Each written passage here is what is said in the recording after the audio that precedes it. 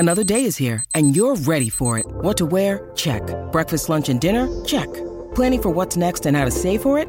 That's where Bank of America can help. For your financial to-dos, Bank of America has experts ready to help get you closer to your goals. Get started at one of our local financial centers or 24/7 in our mobile banking app. Find a location near you at bankofamerica.com/talktous. What would you like the power to do? Mobile banking requires downloading the app and is only available for select devices. Message and data rates may apply. Bank of America N.A., member FDIC.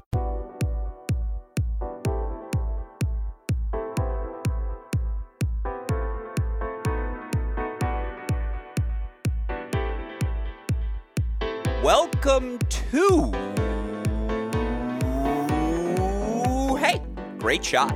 This is the Great Shot Podcast, a Cracked Racquets and Tennis Channel Podcast Network production. My name is Alex Gruskin. On today's show, we continue our countdown of our top 10 Division I women's college tennis teams heading into the 2023 college tennis season. It's crazy to think, but folks, we are less than 2 weeks away from the start of another exciting college tennis season. As such, we know it's our job here at Cracked Racquets to prepare all of you listeners for the start of the action. And if you have missed any of our previews of our top 10 teams heading into the season, all you got to do is scroll down on your Great Shot podcast feed. You'll see our previews of teams 5 through 10 in our preseason polls for both the Division I men and women. Of course, over the course of the next 2 weeks, we're going to be breaking down our top 4 teams heading into the season. And as always, I will preface these podcasts with the following statement. From here on in,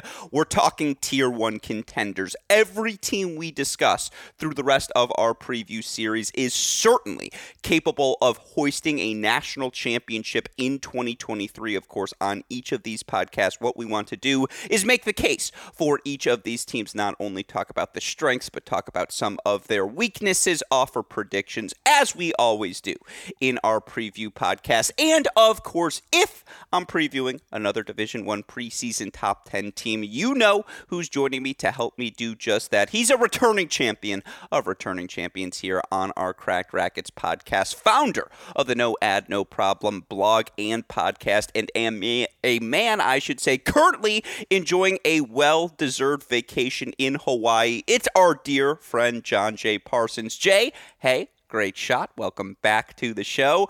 It's vacation season. How are you doing, my friend?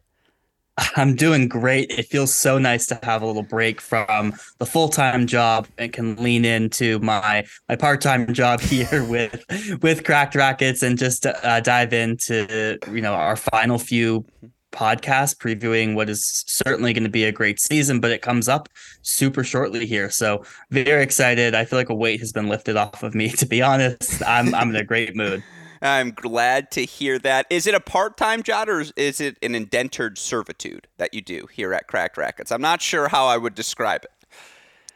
I may have used those words offline for sure. But no, look, I mean, this is truly stuff that I love doing. I love talking about this stuff, so it doesn't feel like a job at all. Oh, that's what I'm glad to hear. Hopefully we're going to be able to keep it that way throughout the course of this 2023 season. And in the spirit, by the way, of the holidays, in the spirit of this end-of-year push, just want to wish everyone a happy belated Merry Christmas, a happy belated Hanukkah as well. I know it's the commercialized holiday season, right? This is where you get to give out the gifts. This is where we get to celebrate. You get to see all the Christmas commercials, etc. What's Christmas look like in the Parsons household? Very low key.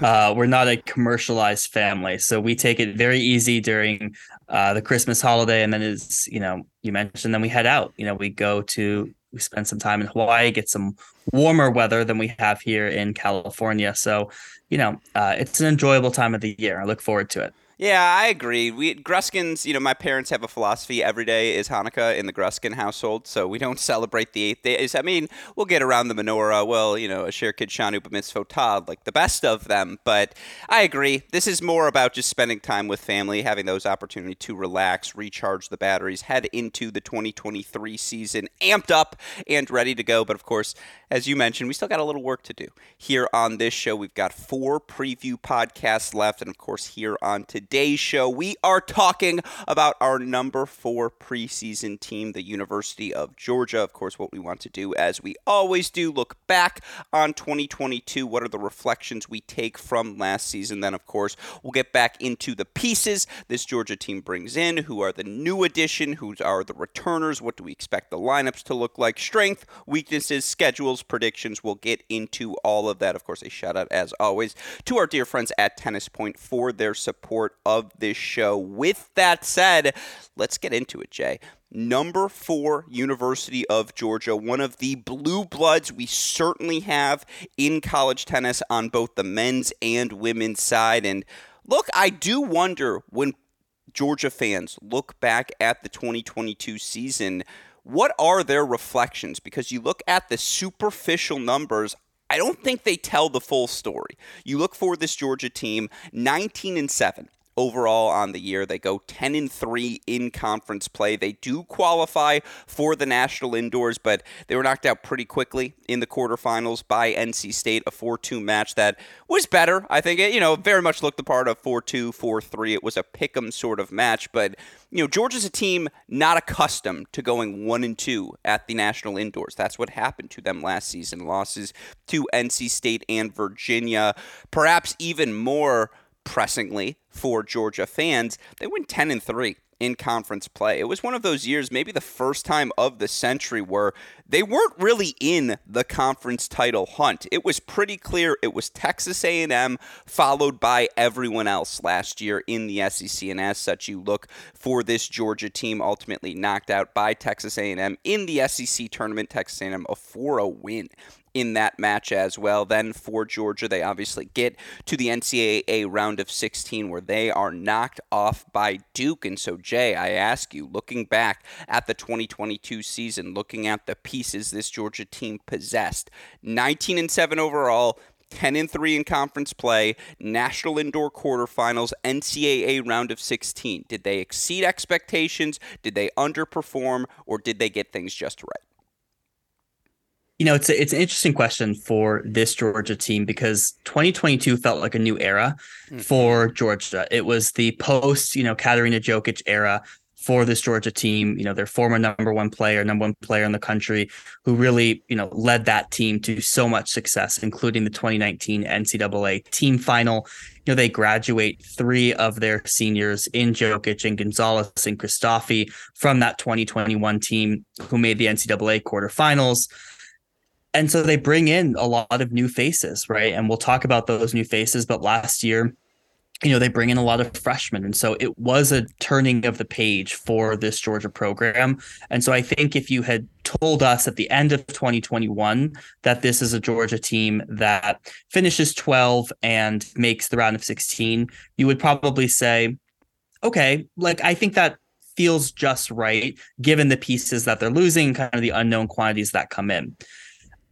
I think what's hard about that particular 2022 season, it was just so up and down, and the wheels kind of fell off of the wagon towards the end of the season, right? You talk about that 10-3 record. Outside of indoors, they got steamrolled by Texas A&M at home 7-0. But other than that, they had played really solid. And then they go to Alabama, and they do that Alabama stretch. They have matches where they don't have 2 of their star freshmen in Vidmanova and Riasco. They have a match without Leah Ma. And that's where things kind of get derailed a little bit. So I think down the home stretch, you probably feel like things could have gone a lot better. Overall, I think it feels like a just right season. And I think they're feeling much better about moving into 2023. It was fascinating because there were sort of 2 teams being coached within Georgia last season, right? You had some of the known faces, the known commodities, the Kopics of the world, the Kowalskis of the world, even to some extent Leah Ma. I feel like we knew what to expect from her going into the 2022 season, but then you're absolutely right. Whether it was Riasco, Vidmanova, even Narundorn in particular towards the ending of the season. Don't want to throw Grant out of the mix as well. It was fascinating because the pieces they relied on heavily at the top of their lineup, which is, of course, a difficult any player playing at the top of a lineup of a top 10 team, those are going to have outsized expectations. You're going to have to play a high level for a team to have success. And, to Riasco's credit, to Viedmanova's credit, they did have a bunch of success throughout the course of the 2022 season. But you're absolutely right. When you look at some of the losses this team took throughout the course of last year, and dare I say where those losses occurred, right? Like, in the NC State match or in the Virginia match, it was really tough because, again, really good matchups for some of these freshmen when you're going up against the Navarros of the world, or even obviously Natasha Subash, who has all sorts of experience. Now, what was fascinating is, Leah Ma played really well at the National Indoors. She was actually, I thought, played really good tennis to start the year. But you're right, the fact that they didn't have Leah Ma to end the season, that's something that has to be discussed when looking at the result, because whenever you take a number one singles player off of a roster, there's always going to be a significant impact, but particularly when you take off that number one player, now you've got two freshmen stepping into those top two spots. It's an immeasurable quantity, right? You can't measure the impact that will have on the rest of the team, although I suppose you can in the fact that they lost to Duke in the round of 16 there. But, I mean, overall, looking at the record, right? So as we look at the returners, I think it was about just right, by the way, to put a final bow on that first question. Like, with how talented some of those teams were, I don't think Georgia was the same quality as A&M, as honestly any of the teams we saw at the final site. Maybe Virginia, who, by the way, they played 4-3 during the season, but this Georgia team was never a Tier 1 contender last year. And as such, I wouldn't qualify that as a disappointment because they were a younger team, but I don't think we had I don't think they exceeded expectations either, which might have been making the final site or making the semifinals with the roster that they had. That said, you talked about it being the end of the Jokic era, the turning of the page, a new chapter in Georgia tennis. Well, with that in mind, you probably feel really good about the returners you get back. And let's start at the top of the lineup with Riasco and Viedmanova. You look for Mel Riasco last season, 27-9 overall in singles, 15-6 in dual match play. She got 6 reps at the number one singles position last year, Jay. She went 5-1, 9-4 at that number 2 spot. I mean, Riasco's a blue chip talent, right? You feel like for the remainder of her collegiate career, the physicality she brings, the weapons she possesses, I feel really good if Riasco, is part of my top. We'll get to Ma in a second, but I feel really good with Riasco as a big piece moving forward. Yeah, absolutely. You talk about blue chip talent. She's top 20 junior in the world, right? And she comes in and acclimates very well. I think getting those reps at, playing number one in the SEC tournament at NCAAs will help her immeasurably moving forward, as she will factor into the top of the lineup. Lefty, big weapons. She came into this fall ranked number 13, right? So she is certainly one of the top players in the country. You mentioned it down the home season stretch, wins over Hamner, Ovunk of Auburn, Mertena of Tennessee, played a really good match against Branstein of A&M, win over Carolyn Campana of Wake Forest as well. Like, you can't fake that experience, and she certainly got it throughout the course of last season. That said, and you know this about me, as much as I like Riasco's game, it was just sitting up there at that National Indoors watching Dasha Viedmanova play. I'm all in on Viedmanova's upside. I'm all in on her future, the size she possesses, the weapons she possesses. Obviously, she was able to get some reps at number 2 singles to end the season, and she struggled, actually, going from 3-2 in a way Riasco didn't, going 2-1, but I think the struggles came from a place of physicality. No one's going to accuse her of being the best mover right now, and I think that's an improvable, right? That's something that Viedmanova, with more time in the Georgia system, in the weight room, just the older you get, the more physical you can become. I love the underlying talent of Viedmanova, and Jay, it wouldn't shock me at all to see her make that sophomore surge we see from so many of the greats in college tennis. Yeah, and not to make excuses for her down the home stretch. I mean, she was 13-2 at number 3. You talk about she moving up to 2, struggled there. She also got injured down that home stretch. I recall rolling her ankle in one of the doubles matches. Like, I'm not sure she was fully healthy, but we do also see, many a freshman run into sort of that end of season wall. We talked about it with Connie Ma of Stanford just having a dip towards the end. That also could have been a factor. She certainly has the physicality. It's been interesting. Georgia didn't play All-Americans, which is a very interesting choice. It kind of reduces some of our collegiate data that we have on the fall. But given that you have a Riasco who plays just one event in college, much smaller event, she plays a few events on the ITF tour. Viadmanova has seemingly already started to make that leap, right? She was 11-2 this fall. Her only losses came to Janice Chen and Carol Lee. Janice Chen of Pepperdine, Carol Lee of Georgia Tech, top players in the country. No shame in those losses.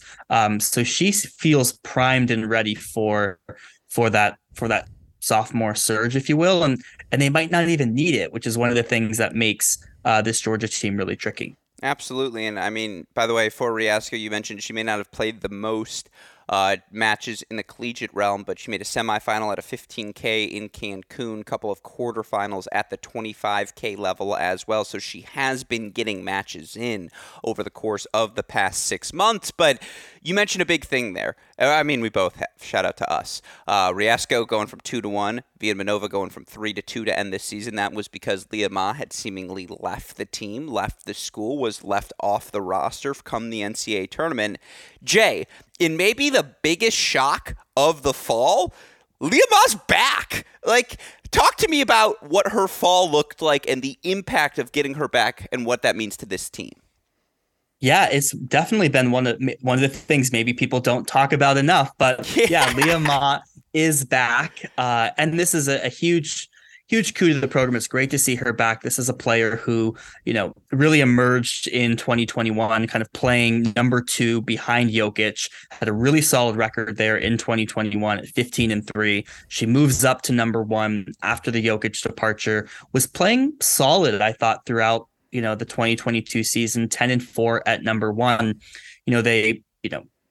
She's off the roster for the SEC tournament for the NCAAs. I think, we thought maybe we would not see Leah Ma back in college. She's back and seemingly better than ever, right? She goes 14-2 in the fall. She finishes 19 in the fall rankings, which is where that sounds exactly right of kind of where she should be. Her only losses come to, again, Janice Chen, who, by the way, Janice Chen has wins over almost every single person on this Georgia roster. She played a lot of Georgia Bulldogs this fall, but she loses to Janice Chen and Daria Freeman at the Fall Nationals. And we know Freeman, the San Diego specialist, that's just a tough match. And she wins the Southeast Regional, beating Carol Lee of Georgia Tech. So it doesn't get much better than that from a fall perspective in the collegiate ranks. So Leah Ma's back. She seemingly is playing better than ever. That is a massive re-addition, we'll say, to this Georgia roster. Yeah, Ma went 10-4 last season at that number 1 spot. Let's not forget, and to your point, she was so successful at the number 2 position the year prior, playing behind Jokic. I will never forget the match between her and Subhash at the NCAAs in Orlando, where all of us were thinking, how is she not having a heat stroke playing in these long sleeves still when it's 95 freaking degrees out? But, you look at some of the wins she was able to earn last year. She beat Jada Daniels. She, got good wins over just about anyone you could ask for. Anna Ross, certainly of Vanderbilt, Cantos Ciamers when they came to town for Ohio State. You feel like you have 3 legitimate options, right, at those 1 through 3 positions before we get to any of the other returners, before we get to the new pieces. If Ma, Riasco, Viadmanova is your top 3, Jay, you ride with that top 3 comparatively. I mean, North Carolina may be aside. I feel pretty good about that top 3 against anyone. Yeah, I do as well. I mean, it's not quite what you see on paper from USC or Pepperdine from a UTR perspective, but I think we know the talent of a Riasco and a Viadmanova. They are up there with the best 2s and 3s in the country. Certainly, you feel good about that number 3 position against anyone. So you would ride with that all day. And now they're all that much more experienced in 2023. I also love the contrast of styles between the three. It Very feels like much so. right. It's a really nice spectrum. You've got the physicality of a Riasco, the line drive power of a Viadmanova, and then like Moss kind of somewhere in between, where it's like, it's a little bit from both camps. I mean, it's really impressive. Like, I really like what they bring at the top of their lineup. And I mean, look, this team also brings back some pieces. I don't know how Meg Kowalski, who I feel like sometimes, I don't know, I feel like Meg Kowalski her and I got off to the wrong start because there was a clip I tweeted back of her after a match at that NCAAs, and it looked way different than the moment was, and so I'm forever apologetic for tweeting out that thing. One of the things you learn early in journalism, always make sure you get the full story, but the point is, Meg Kowalski's back for another season here this year, and I mean, if Kowalski's in a 4, 5, 6 singles position with the experience that she brings, boy, am I feeling really good playing her in the bottom half of the lineup. And you look for Meg, 14-5 last season in dual match play, 21-9 overall.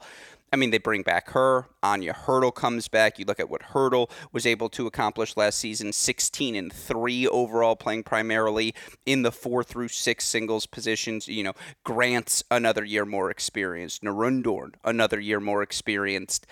Even before we get into new additions, the new pieces, Jay, I think when you look, again, this is a team that traditionally in the non-COVID times, like they would be ready to rock and freaking roll this year. They've actually got, in my opinion, a really nice core to build around. Yeah, I mean, they have 7 returners here who would all be starting in almost any other program in the country, right? Mm-hmm. You talk about Narundorn and Grant. I mean, they're both around a 10.5 UTR. That is a very solid 4, 5, or 6, and they might not even be in that top 6, right? And you had Narundorn step up into that 6 role. I thought she was excellent down the home stretch for them when she stepped in. You know, she has had a good fall, 8-4 this season. Grant didn't play as much in the dual season. She goes 11-4 this fall, gets a good win over, Penn transfer, and now at Duke, Bryce Galova. I mean, there's just talent up and down this roster. I looked, if you go 8 deep, right, they would be the highest UTR in the country. So they got a lot of talent, and Kowalski is that. She's 5th year. She's the only connective tissue between this roster and that 2019 team who made the NCAA final in Orlando. So yeah, there's up and down the roster. There are pieces here, and Hurdle, I think, another player we probably don't talk about enough, but 16-3, 5-6, and you're bringing that back. So they've got a lot of pieces and a lot of depth. That's so well said. This team is still young as in its whole, in its entirety, but I'm really happy you brought up that one part about Kowalski, just to have that connective tissue, to have the unequivocal senior leader. And by the way, you're not going to find someone who eats, lives, breathes, sleeps college tennis more than Meg Kowalski. I really love the way this team has been built. And I think head coach Jeff Wallace and associate head coach Drake Bernstein, they have this Georgia program exactly where they want it to be moving into the rest of this decade. And to Georgia fans who are like, well, last year, if your answer to last season was it was a little bit disappointing because Georgia should always be at a final site, Georgia should always be in quarterfinals, I think Georgia fans have earned the right to be a little bit greedy. Certainly the Georgia Bulldogs men's, women's side have historically performed at those levels, but that's where I think you got to look at 2022 in the perspective of what this 3 to 4 year run is supposed to look like for this program. And maybe last year was the year you take some lumps. Honestly, maybe this year's a year you take maybe 1 or 2 more unexpected losses before, boy, does this team just scream 2024 preseason number 1 when we begin to look ahead. And I suppose we can get to that conversation maybe a little bit later, Jay. But with that returning core of 7, again, unequivocally a group that's going to be competing at all the big events for all the big titles. But perhaps what makes this team an unequivocal top 4 and national title contender this season, Jay, is the new additions they also bring in. Talk to me about them. Yeah, I mean, so they bring in 2 freshmen The first I'll start with is Anastasia Lopata. She's top 30 junior in the world. She's top 4 in UTR for this team. She got wins at all of the junior slams this past year, and her fall has been very up and down, I think, but screams of high upside, right? She's gone 7-6, but she's got wins over players like Alexa Noel, former top 5 player in the country, Cataldi of Wisconsin, who is, I feel like, on your short list of favorite players, Bryce Golova of Duke, Kylie Bilchev of Georgia Tech. And she's taken some surprising losses too, but you look at that and you look at the freshman fall and you're going, well, the upside is clearly there. So the talent is unequivocal. She will absolutely factor into just the incredible depth that this team has. Any thoughts on Lopata?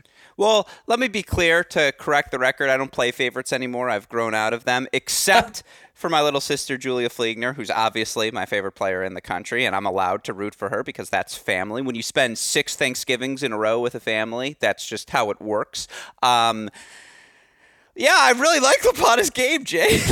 I don't have much to add to what you said. To get a win over an Alexa Noel just proves that there's an underlying physicality already there. And again, the thing I think I enjoy most about the theory of Lopata is it's like you are not asking her to play top 3 right away. Now, if she is playing top 3, that means her level is undeniable. That means Viedmanova, Riasco, Ma, as experienced and worthy is the wrong word, but as prepared as those 3 are to play the top 3 position, you didn't need it because that's how good this freshman Lopata has been. And the idea of throwing her in a 4 spot or a 5 spot or a 6 single spot, Jay, I mean, it's laughable. What's the UTR? It's like around 11, right? It's like crazy. Yeah, it's not quite 11, but I was it's say like it's around. Yeah, it's around. Yeah, it's like 10-7. And she's where it's where kind of Riasco and Viedmanova have been. She's 10-7-7.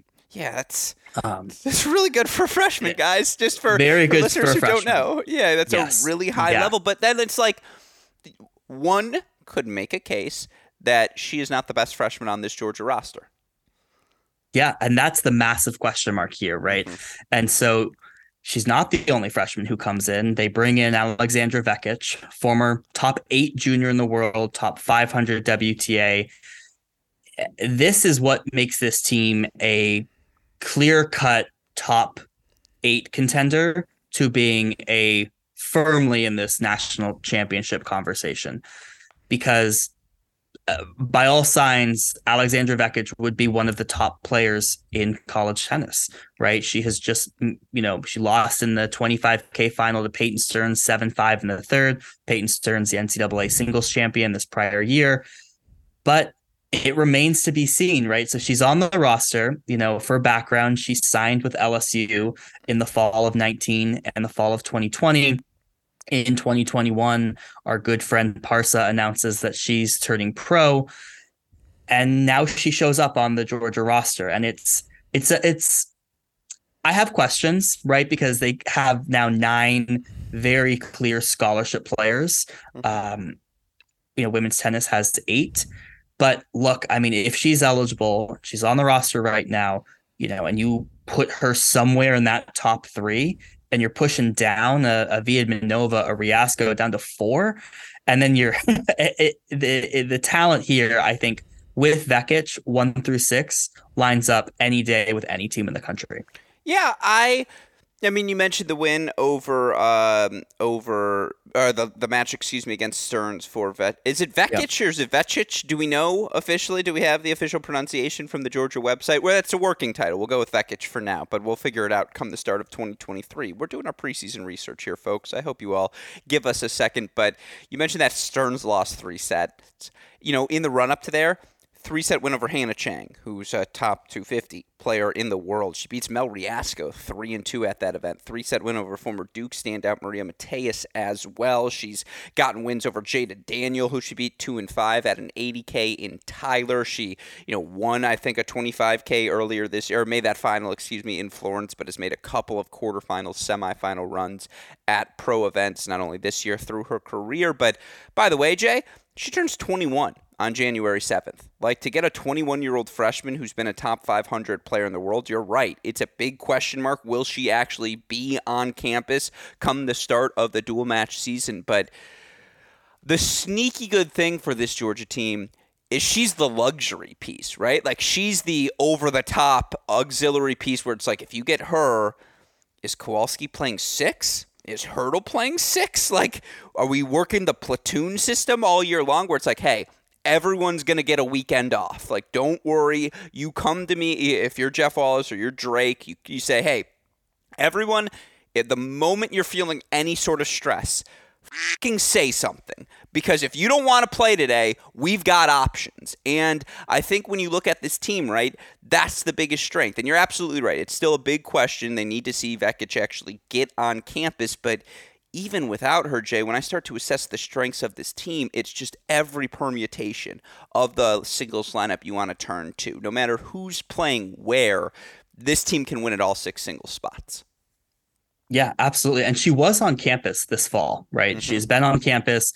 She did just make the 25K in Montecito. So she might not come back. I don't know. But even without her, right? You talk about this is a team that goes 8 extremely deep, right? We've talked about some other teams that maybe feel a little thinner where if injuries were to happen and they have to pull someone, you go, oh, this is going to be tough. That's not the case with this Georgia team. I have no concerns about someone like Narun Dorn or Grant slotting into 6 and Kowalski, Hurdle, Lopata playing 4, 5, 3 even, right? No concerns at all. And that is an absolute luxury for this Georgia team, even without Vekic. They have a ton of pieces. They have a ton of players who are all at very similar levels. And that's what really, gets this team better week over week, practice after practice, and makes them extremely tough to beat at 4, 5, and 6 down the home stretch of the season. You're absolutely right. They also have a bunch of game styles to deploy, which we don't talk enough about from a tactical perspective. We try to save that stuff for when the actual season begins and we look at specific lineups, specific matchups. But it's like, if Coach Wallace sees something in the film that he doesn't like, or Drake sees something in the film that he doesn't like, they can actually say, hey, like, we're going to do this because we look at this matchup. We all know this is a better one for, say, Meg than it is for Grant, or this is a Hurdle spot. Like, look at this player. Anya's just going to give her the business. You're right. Is this the deepest team in the country? Let's ask the question. Mentioned from an 8 perspective. Yeah, I mean, with Vekic, they go 9 deep. That's crazy. Extremely deep. I would say they're deeper than North Carolina. I agree. Right, which is like the measuring stick for this. I think they're deeper than Texas. I agree. And I think arguably has other strengths that Texas might not have. I think Duke 1 through 8 is sneaky deep because it's like, even if you're playing this year's sophomores, Coleman or Jackson, like, you don't feel horrible about it. But Georgia's the better version of that, right? Yeah, I mean, it's a different permutation, but sure. Duke comes to mind as a team that you go, Virginia 7, 8, but I mean Oklahoma 7, 8, but like. This team's got depth. 9. Yeah. They've got 9 options. Yeah. If they have 9 options, even with the 8, like, you feel really, really good about it. There's no team I don't think there's any other team in the country that has a 10-5 at number 8. Yeah. You could also make the argument you could split this team in half. And if you went like, okay, you get Ma, you get Riasco, you get Vimanova, you get Vekic, you get Lopata, you get Kowalski, you get Grant, you get Hurdle. Those teams are still top 10. Like, it's crazy how maybe not top 10, but they're top 16. Top 16. Yeah. I was like, oh wait, I like that team. Give me Mott 1. I'll take Vimanova 2. Kowalski. I like those teams too. So Georgia 1, Georgia 2. Look. Yeah, I don't know how they have all these players, but shout out to them for for kind of putting together such a crew here. Yeah, and you mentioned it last year, the injury Vimanova had at the end of the season, rolling her ankle, Leah Ma just disappearing from the roster for the last month. If that happens this year, like, I'm not saying it's okay because you never want to lose top end talent, but it's kind of okay. Like, it's not the end of the world. This team, I don't want to say you're injury proof because no one's injury proof. But as we've alluded to, this team has depth to get through it. Yeah, and I think it just to put a fine point on your like platoon system, right? What that means though is that just match in, match out, you don't need to play six of the same players match in, match out, which not only increases the chance that those injuries happen, but just the compounding effect of that, right? And you can kind of, move players in and out as you need. I mean, there are going to be matches that, they don't need all of those six players. You just let people play in different positions in the lineup, take a weekend off, focus on school, like that in and of itself during such a grueling, January through May season alleviates a lot of the pressure that is also immeasurable and just kind of the emotional toll that the season has to just say, I have the weekend off. I don't need to be primed and ready to go this weekend. That's literally, it's a crazy thing to say out loud, but if that's literally in the first meeting in January, if I'm Jeff Wallace, I'm sitting there and saying, listen, like seriously, if for any reason at all, you're like, I don't think I've got my best right now, fucking tell me. Like, just be candid with me this year because we do have those sorts of options. And you feel like this is a team where if the communication is right, if the chemistry is right, this team could be humming through different points of the season. With that said, we've talked about all the different pieces, Jay. How do you see the lineup shaking up? So roster rule, I'm going to assume, Vekic is in here. Yeah, roster. And she's on the roster, although she's not on their UTR site. So we'll see. But I say Leah Ma's at 1. I think she had a great fall. I think she has the experience there. I think you slot in Vekic at 2. And I'm laughing because it puts Riasco at 3, Viedmanova at 4. Viedmanova at 4 is like Fiona Crawley last year levels of joke. Yeah.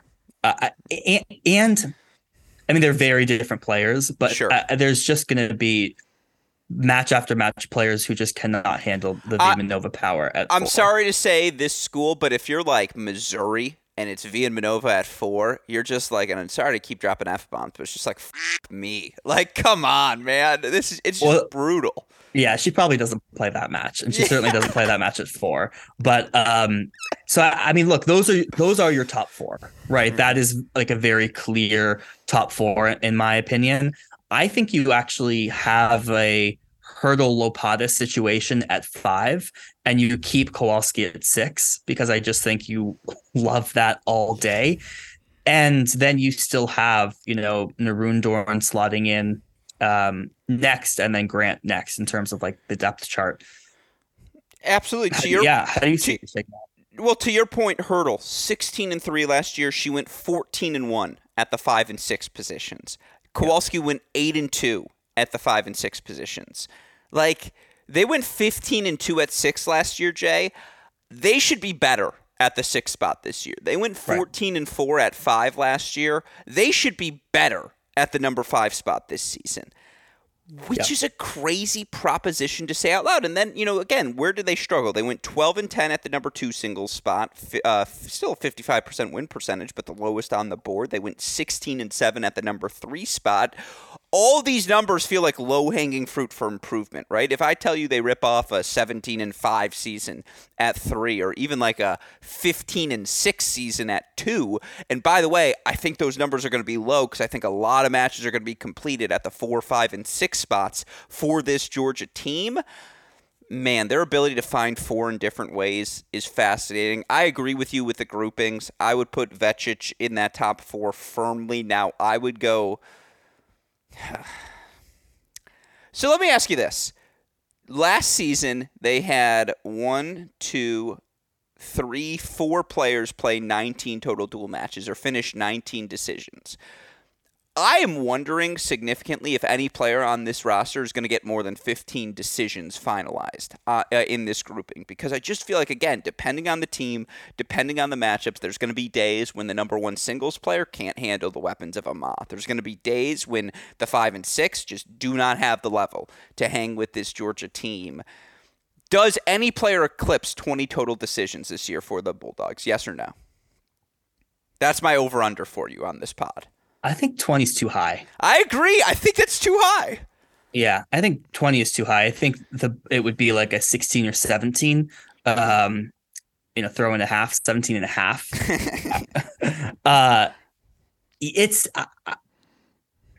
it's tough because I also think a lot of those numbers are inflated by the closer matches that they had down that home stretch, like with an Alabama, right? In the NCAA early rounds, like those shouldn't be as close as they probably were the SEC early rounds, but they were missing players. So I think there's going to be this team is absolutely better than they were last year, and they are better at every single position, in my opinion. So there's going to be a lot more decisive matches, and those are going to come from a lot more different players. So yeah, probably not.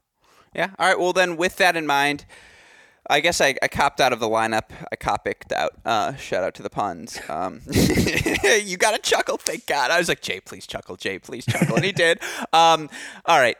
I'll go Ma 1. I mean, I'm just so in on Viedmanova. But I'll go Riasco 2 for now. I'll go Viedmanova 3, Vecic 4, which just feels impossible that she'll be playing 4. That's just that's a bad prediction by me, guys. I'm sorry. 5's the Siebert position where they're going to be like sometimes it's Hurdle, sometimes it's Lapata, sometimes it's whomever. And I do like the concept of Meg Kowalski at 6. I love it. Like the second game I'm like, I'm in. The game style, the energy. Yeah. That's what reads, national championship run, right? Is Kowalski at 6. That is, storybook ending to where she was playing in the 2019 run to the finals. So, I think you bookend it there. I will say, so like, what are the open questions? We've been very high on this team so far. They have to figure out doubles. Yeah. Doubles was a huge. Well, I was going to say, to your point, this team, you beat me to it. And by the way, this shows we're in prime form here now, folks. Jay knows where I'm going next. They went 37-29 in dual match doubles play last year. That's not going to be good enough this season with how talented all the teams are at top, right? Yeah, not good enough at all, right? Look, we like them in all their singles positions. This is a team that, hey, roll out the balls. I think we can get a win at 1 through 6, but not down 1-0, right? And not down 1-0 in the later stages of these national tournaments. Leah Ma doesn't really play doubles for them, and they got to figure that out. They got to maybe figure out a way to get Lopata, humming in doubles early in the season. They just can't bat, a little better than 500 in doubles to compete against these teams that are all establishing at these top 8. You look at an NC State, a UNC. These teams are all establishing like very strong doubles programs, and Georgia needs to step up there. Yeah, and look, Vecic has never had the biggest doubles success in her ITF career. Has never been ranked inside the top 1,000 in doubles. I'm looking for Lapata. She was number 29 doubles ranking in the world in the juniors, so I suppose maybe take it with a grain of salt because juniors doubles isn't exactly college doubles. But I do like the fact that outside of their number 1 doubles team of Kopic and Hurdle, everyone's back, right? Like Grant and Kowalski got to play a bunch of matches together last year. Yes, they went 8-5 at 3, but like there's some continuity there. Viedmanova Riasco, 11-6 at the number 2 spot. Yes, they weren't great, but there's some continuity there. You do wonder if you're Jeff Wallace, was all you're doing this fall doubles? And like, if we're going to, he's like, I'm not worried about the singles. We'll figure out the 6. That's not going to be the issue. We're really good at tennis. But like finding 3 doubles, honestly, 3. Find me 2 doubles pairings. Because if we're up 1-0, being a Georgia fan in this scenario, like how is this team losing 4 singles matches in any match that they play, right? The concept of that is just, if they are up 1-0, I cannot see them losing. And I just think that's becoming more and more common, right? I think there was a big delta historically between these top teams in the talent they had alone in singles, that they could take a loss in doubles and they, move on and they're going to find 4, maybe all 6 singles. That's just not the case anymore, right? It's just so challenging to get these 4 singles. It's funny you mentioned the continuity. I look at that and I almost was like, ooh, they bring everyone back. Maybe that's not a good thing. Maybe we just mix these up, bring in some new teams, find something new. I mean, yeah, look, maybe they skipped All-Americans because they were just playing doubles in Athens all week long. But maybe that is what will pan out. So we'll have to see. That's going to be a big thing to watch. If you're watching for signs early in the season for this Georgia team, watch doubles. Yeah. The other concern I would have, we talked about the big questions. This would be my last, I wouldn't even say big concern, but it is a concern. And look, we're grasping at straws here, right? Because this team clearly has a ton of talent on paper. But when I look at this group, again, with all due respect, Riasco, I guess Ma has, but Riasco, Viedmanova, Vecic, Lapata, and to some extent, I suppose, Hurdle, like, they haven't played the biggest matches, right? Like, yes, Kowalski was there for the 2019 run. I believe Leah Ma was not there for the 2019 run. Now, she was there in 21 when this team got to play in some big stages, certainly. But that would be my other concern is, like, I think this team's going to win a lot of matches 4-0. I know that's really, like, how was that a concern? Well, what happens when it's 3-all in a dual match and Kowalski's match is finished and it comes down to a Riasco or it comes down to a Viedmanova or a Vecic or a Lapata and they just haven't been there before?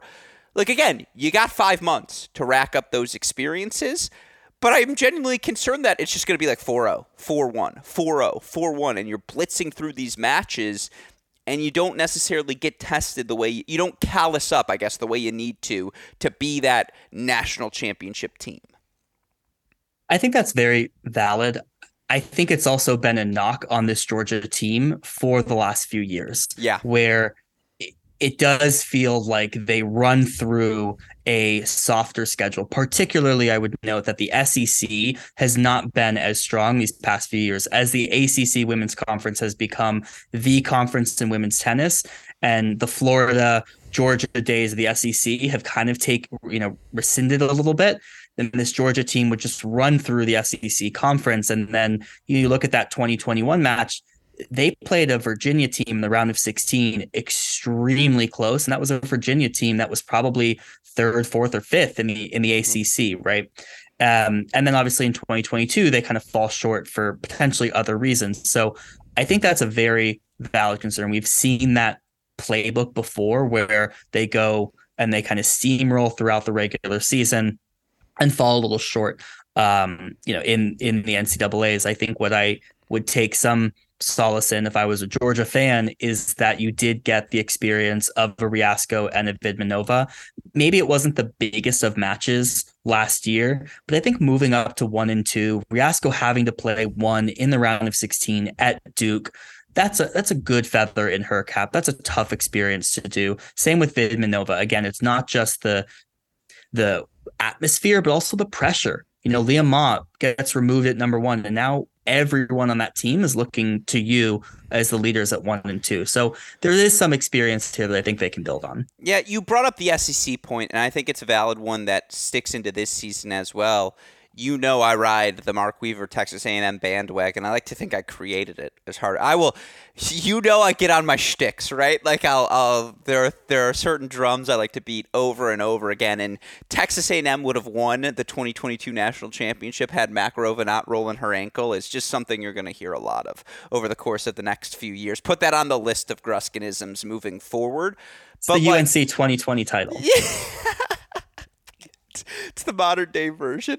Yeah, by the way, Coach Calvis, you never sent me my 2020 ring. I'm still waiting for it in the mail. He's still waiting for it. All right.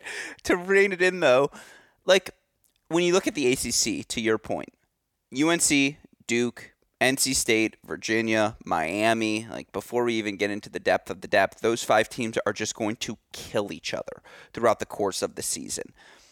I love you, Roland. I love you, Coach Weaver. Like, I think the team I maybe like second most right now in the SEC is Auburn. Like, maybe, or like, Probably A&M too still, but I think there's a pretty big delta right now between Georgia and the rest of the conference. And, when I look at Georgia's schedule, which is where I want to go next, you look at their kickoff weekend. USC coming to town is a very tricky kickoff weekend. Like, that is a test right away, and it's going to be a very fun one in Athens, assuming USC gets through Notre Dame in match number 1, Georgia. Hopefully, if they lose to Stetson, we'll have an emergency podcast, folks, right out of the way, come kickoff weekend. But, obviously you've got the national indoors. Here's the thing, though. I really like this North Carolina-Georgia matchup that we've been getting at the start of the season over the past couple of years. We get it again as the Bulldogs going to travel to Chapel Hill early in February. They're going to go to Columbus to play Ohio State before the start of the national indoors. They've got Georgia Tech on their non-conference as well, and then they get into the meat of the SEC season. Now, again, it's a little light from a non-conference perspective, but at North Carolina, at Ohio State, USC kickoff weekend, plus at least 3 national indoor matches. They are going to get some tests throughout the year, right? What do you think of the schedule?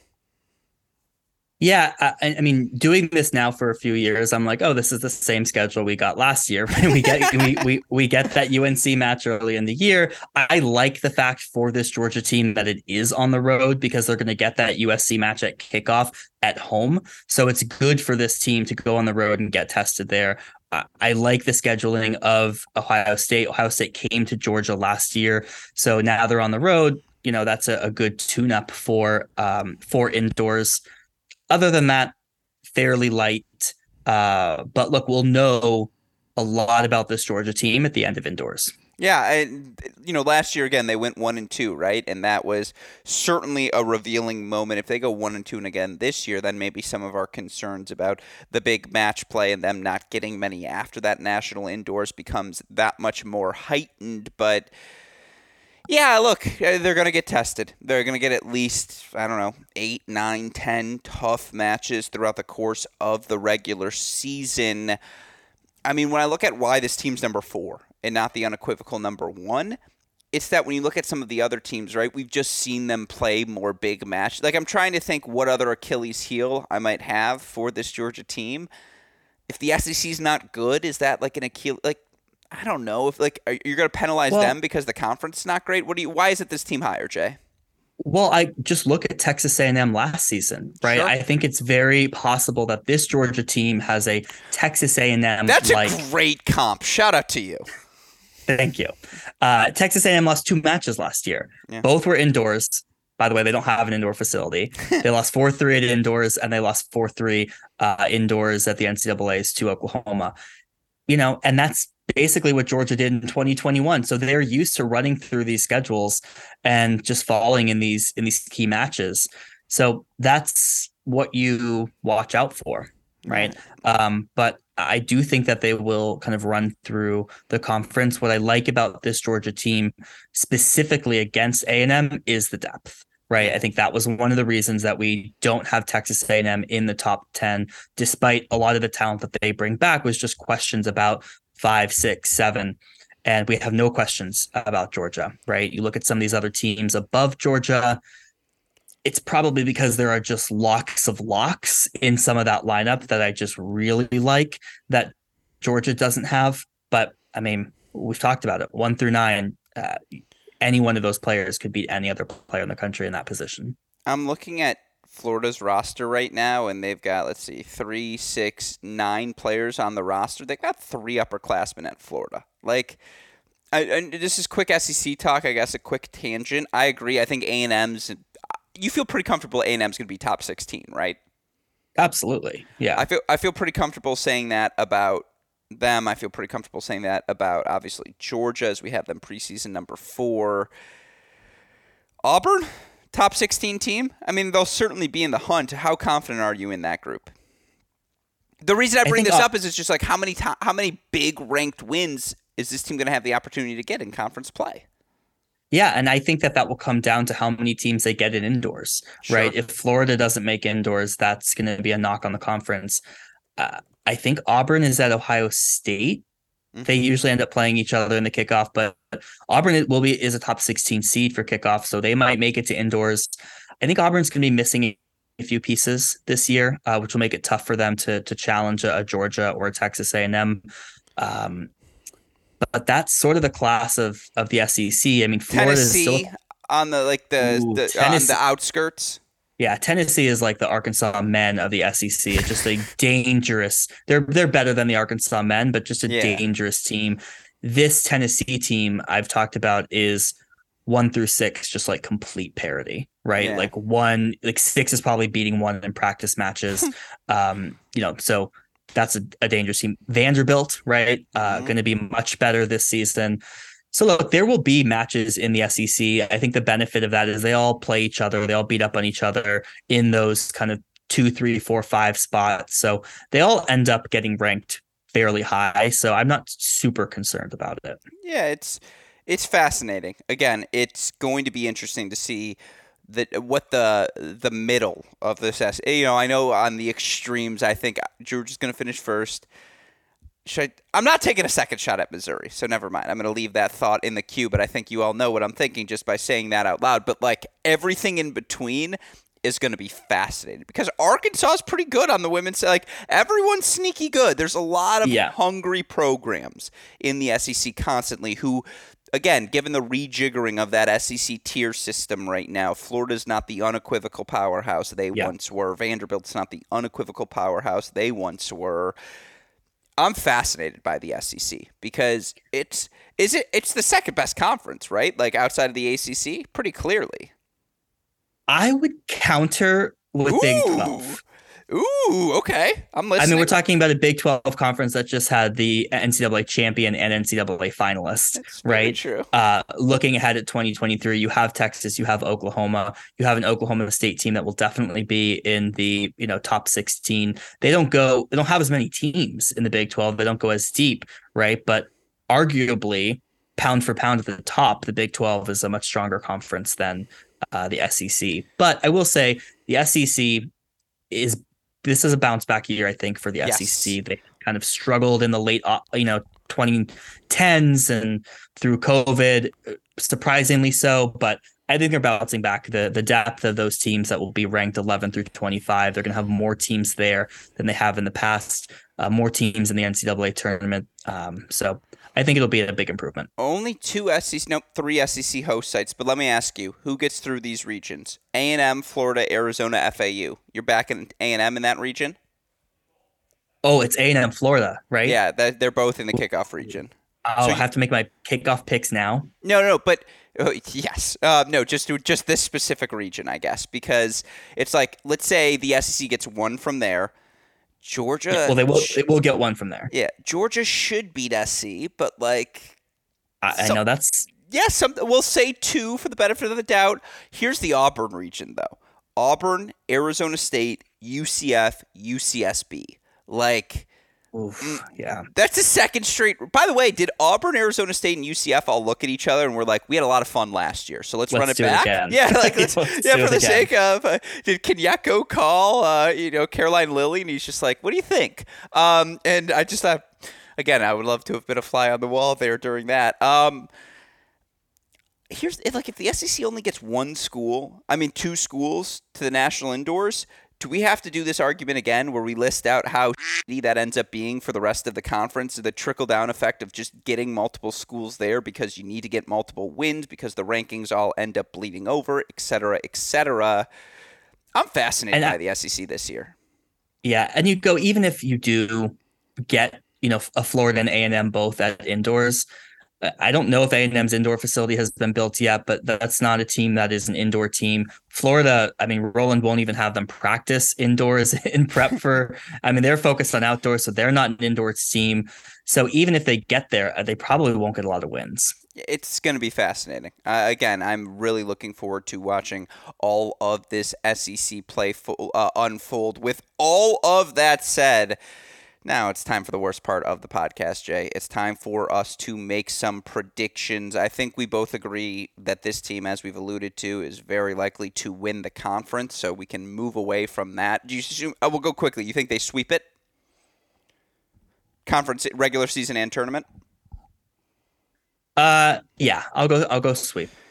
You look at their matches real quick because I guess we didn't do this. They are at Texas A&M, they're right? at Vanderbilt. They are Tennessee's at home. Auburn's at home. They're at A&M. Florida's at home. South Carolina, who we haven't mentioned, at home. Yeah, I feel pretty good that this team sweeps both the regular season and the conference title. I agree with you there. How do they do at the indoors? I think they go 2-1, but I think that like last win is on the third day. I agree. So I think that's what happens. I just think this is a young team, and like give them a second. That's a huge repetition. They could lose 4-3 to NC State, right, or like something funky like that. They're also going to be a lower seed probably come that national indoors. As you look right now, Georgia is the 12th seed. That means they would face if they face Virginia in the round of 16.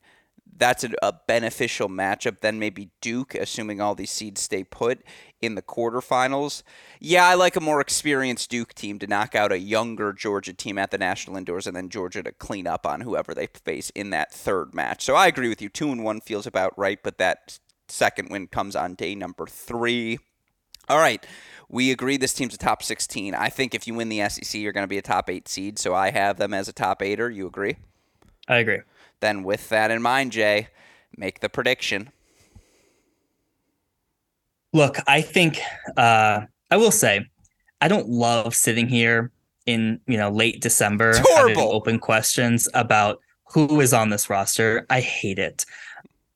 With that said, if Vakic is in this lineup, this team makes the NCAA semifinal. It's a good pick. I mean, they've got so much talent. So much talent. I'm going quarterfinals, Jay.